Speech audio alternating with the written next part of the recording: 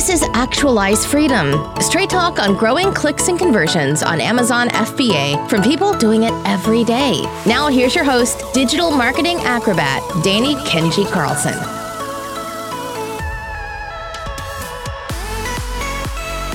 What's up, guys? Danny Carlson here with the Actualize Freedom podcast, and today we have on the PPC Ninja Ritu Java going over product targeting ads. And if you aren't taking advantage of product targeting ads, this is something that is fairly new still to you Amazon sellers, and a lot of sellers are probably not using them, or if you are using them, they haven't been around long enough to really test out all the different best ways to use them, unless you're someone like the PPC Ninja Ritu Java. So she's got a presentation for us.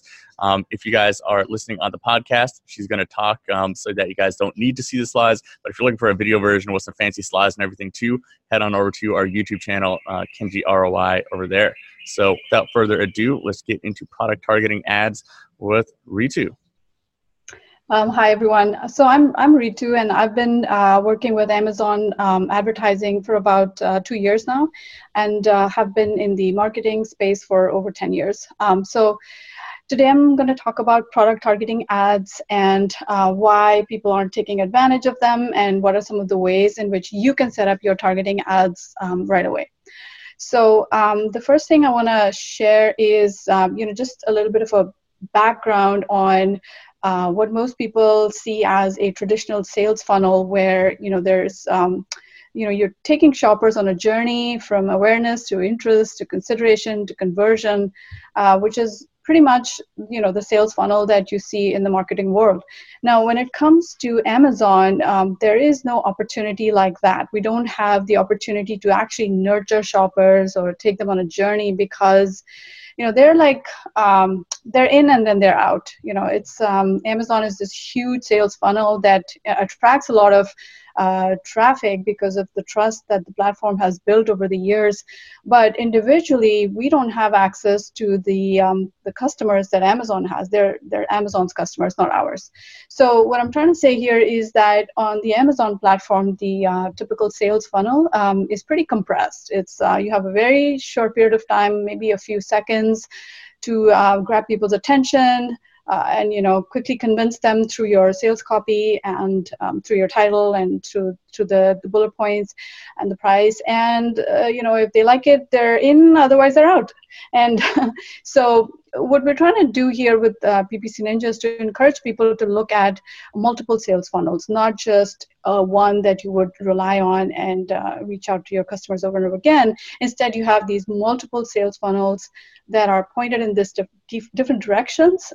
So, for example, keywords, they are a type of funnel. You can attract buyers, shoppers by putting out the right keywords, and each of them acts as a sales funnel and brings traffic into your listing. What most people don't do is go beyond keywords.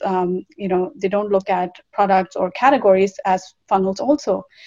So what we're doing here is trying to show how products that are other, competitor products can be used as funnels to drive traffic to your listings if you have, designed your ad in a way that it's sitting close to a related product. So it's almost like we're reverse engineering. We're saying, okay, here are some of the related or complementary products on Amazon, and there are these ASINs that we can just, put all of them together into an ad and just target them. What happens then is that your ad starts to show up on the detail page and other pages where those products live or wherever they're displayed. So products are a type of funnel, and so is the category itself. And Amazon provides so many categories that we can potentially target. And within categories, we also have subcategories. So you can get pretty, nifty about how to design these ads so that you're targeting the right kind of places. So with that said, I'm just going to jump right into some strategies for product targeting. Okay, so the first strategy that I have for product targeting is the is something that most people are already familiar with, and it was almost like an annoyance at some point because this is the auto targeting campaigns. Like auto campaigns have, often produced search terms, or have reported search terms that one can harvest and then stick them into like manual campaigns. But they also provide product targets, the products that were clicked before shoppers discovered your listing. So those ASINs are also reported in your search term report. And over the years, people have tried to negative them out, but it doesn't work. And so there is no way to cleanly negative them out. But you can actually take advantage of those ASINs that are reported in your auto campaigns and just plug them into a new manual campaign, which actually targets them, because you already have evidence that people who clicked on those ASINs are actually interested in your product. So that is the first strategy that we use a lot, and it's probably a no-brainer. Like, you have to just spend a little bit of time to extract those ASINs and then stick them into a new campaign. The second strategy is a little more complex, and it's also very useful if you have a bunch of related products, and you can basically set up a way to target your own products in your own catalog. And I call this strategy the funnel-in-funnel strategy. And the reason is that the way I set these up is I look for products that are already getting a lot of traffic, my high converting products, and I will stick one or two or three or four, as many as you have, related products in the funnel within that, which means I will simply target the main traffic bringer, and I will put a bunch of related products so that they will serve as upsell or downsell opportunities. So when someone is not interested in the main product and they look at another one of your products that is maybe cheaper or even more expensive or has more bells and whistles or less, you're basically covering the carousel at the bottom of your detailed page, where maybe a competitor could have gotten in and led those customers away. So this is a way to basically play defensive and also kind of attract the traffic that was anyway probably going to leave with some of the alternatives that you already have in your catalog. So I hope that makes sense. So the way we set this up is look for... Yeah, well, and a lot of people, I think, would argue that you don't want to pay for a customer that's already on your listing and that you're wasting money on that. But I mean, from our experience too, we've seen that it increases average order value. It's going to keep people on your listing that would have clicked onto a competitor's listing or something like that. It's just the person that's on your listing already is a much more qualified customer than someone trying to get from someone else's listing. So you should be doing everything possible to spend money to keep that customer and get the customer to make a sale, right? Exactly. What you said makes total sense, because these are qualified leads, and when you know that you're placing a related product in the same funnel, then you've already kind of ruled out the fact that these might be people who are just browsing. They're actually looking for a product that meets their needs, and they're very close to it. So you're just helping them by just making a friendly suggestion, and they're seeing your logo along with the main listing that they've already visited. So it makes sense. It's a no-brainer. I think we should all do it instead of relying on people going to maybe your storefront or something to try to see what else you have. So this is a great strategy, and we've seen some really good results with almost like dead products. We kind of revive them by just placing them in the bigger funnel and just create that traffic flow. Okay, so now I'm on to strategy number 3, which is what I call the market basket analysis strategy, and this is basically finding pairs of products that are purchased together, and they may not be, either complementary or compatible. They might just be two types of products that are purchased together. And there's, evidence, from data science, which kind of shows that there is a pattern, which, when you go to a retail store, like a grocery store, people who buy milk, they also buy bread and eggs, and toilet paper. Now, all of these products are neither related nor complementary, nor are they compatible, but they are somehow purchased together. And the science behind this is actually available in the form of data within Amazon. Like if you have a brand registry, then your brand analytics data will already be giving you lots of data showing which products are purchased together with yours. So we try to extract that information from brand analytics, and then we put together these, what we call market basket funnels. And if for some reason you don't have a brand registry and you don't have access to brand analytics, there are still other ways of trying to find out which products are sold together. And one of the tools that I discovered recently, which unfortunately might be going away because of some changes in API, is yasiv.com. I don't know if I'm getting the pronunciation right, but yasiv.com. What this does is that it gives you a visual map of all the different products that are purchased together, and this gives enough data for you to kind of just go looking for similar or related products. So there's this mishmash for people who are listening on just to the audio version. There's like this visual map of products leading to other products that are I believe this is scraped from Amazon's customers who purchased this, also purchased this band on their page, and so that's where this is probably coming from, or it might be an API. I'm not 100% sure, but this is a great way to look for related products. Another way is to look at reverse ASIN tools, and they can also tell you what your competitors are, and sometimes along with competitors you also get products that are purchased together. So this what's showing up on my screen is just the way I design my market basket or product targeting ads.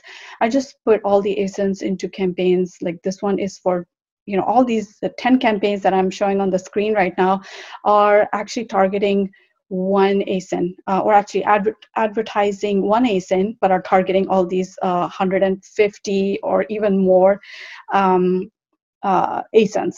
And so the way I run these is that I try to limit each campaign to about 20 ASINs, no more than that, because otherwise the budget gets distributed. And there's also, there's a difficulty in trying to extract data, relevant, meaningful data over time. So what I do is I split out the ASIN list into several campaigns, and I let them run at a very low bid, maybe 20 cents or something, sometimes even lower. And I just go with the philosophy of fail fast, fail often, and whichever campaigns I see are not producing results within 2 to 3 weeks, I bid them further down, or I just stop them. I just hone in on the ones that are half taken off, and I just run with those. So conclusion. Try to create more product targeting ads, because this is one way to scale your Amazon PPC. Keywords can only give you so much, and I'm not undermining the importance of keyword-based campaigns. They are fundamental, they are foundational, but people will hit a wall when it comes to scaling, because you cannot scale keyword-based campaigns endlessly. Like you can't just put like a $50,000 budget on a campaign and hope that it'll grow that much, even if it's giving you a good ROI or ROAS. And also just leaving money on the table, right? If you're not doing product targeting ads, that's some easy money that you can go in there and figure it out, and then that's an extra source of sales for your product. Right. Exactly. Yes, exactly.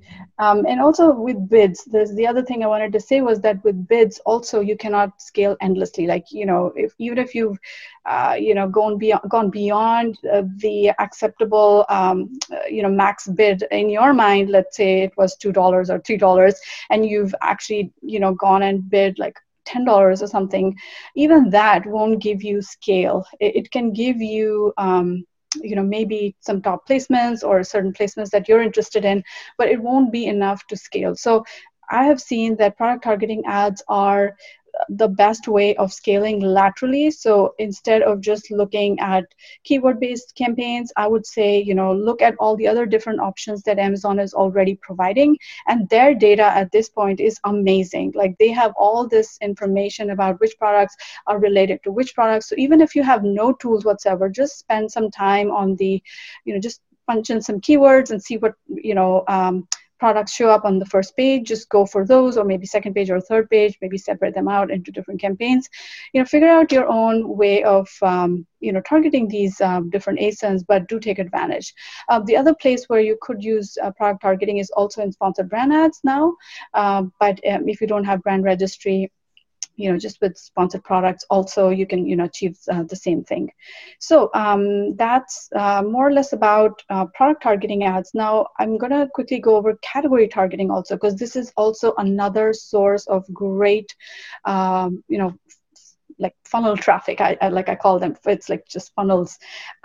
So category targeting ads will automatically populate the category that is most related to your advertised ASIN, but you can also be creative, because I've noticed that, so for example, there's one customer of ours that has electronics products, and so what I discovered through some digging around was that people who are purchasing books, technical books, are also purchasing some USB-based products. So I paired them up. Like, I targeted books as a category, and I started seeing results. Now, who would have thought that a product could be, or let's say traffic from a book could be led into a product's page. So that works, and you can be creative and see other ways to attract clicks and impressions from categories that you probably didn't think of.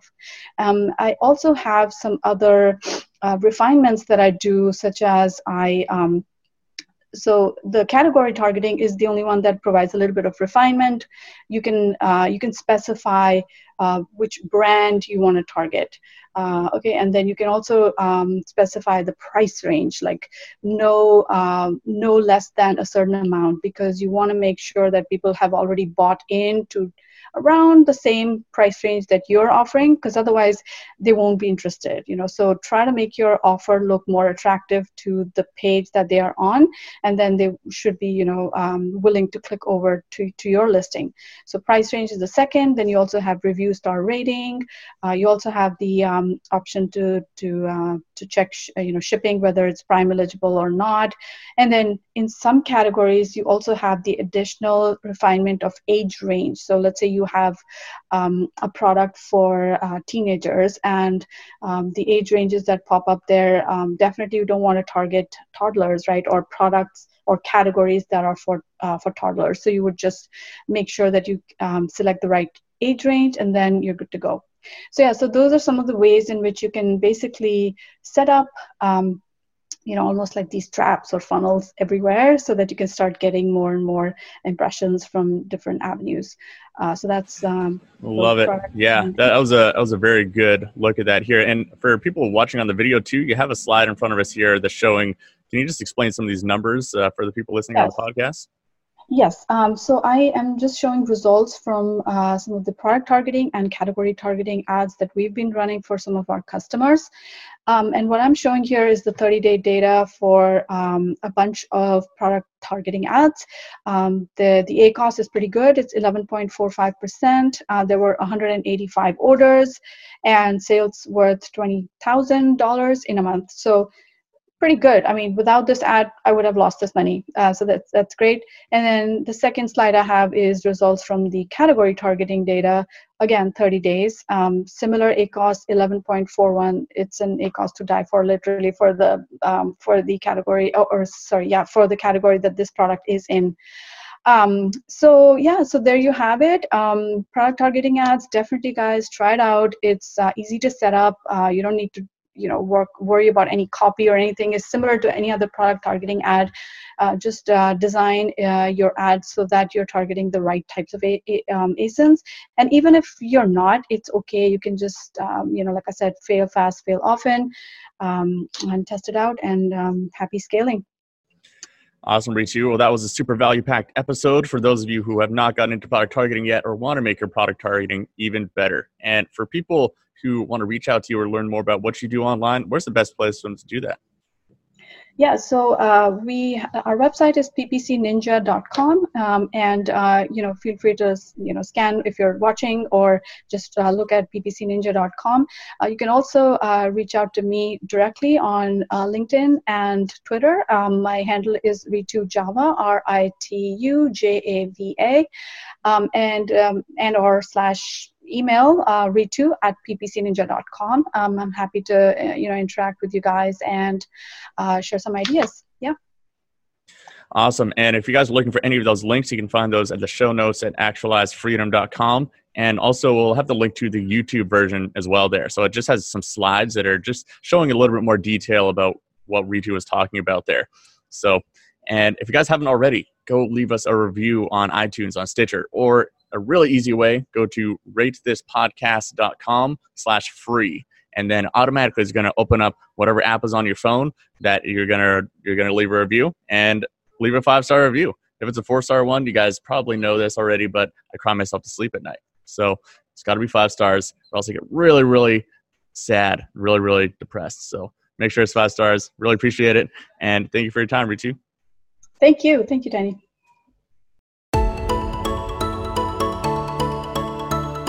For show notes and resources mentioned in this episode, visit kenjiroi.com.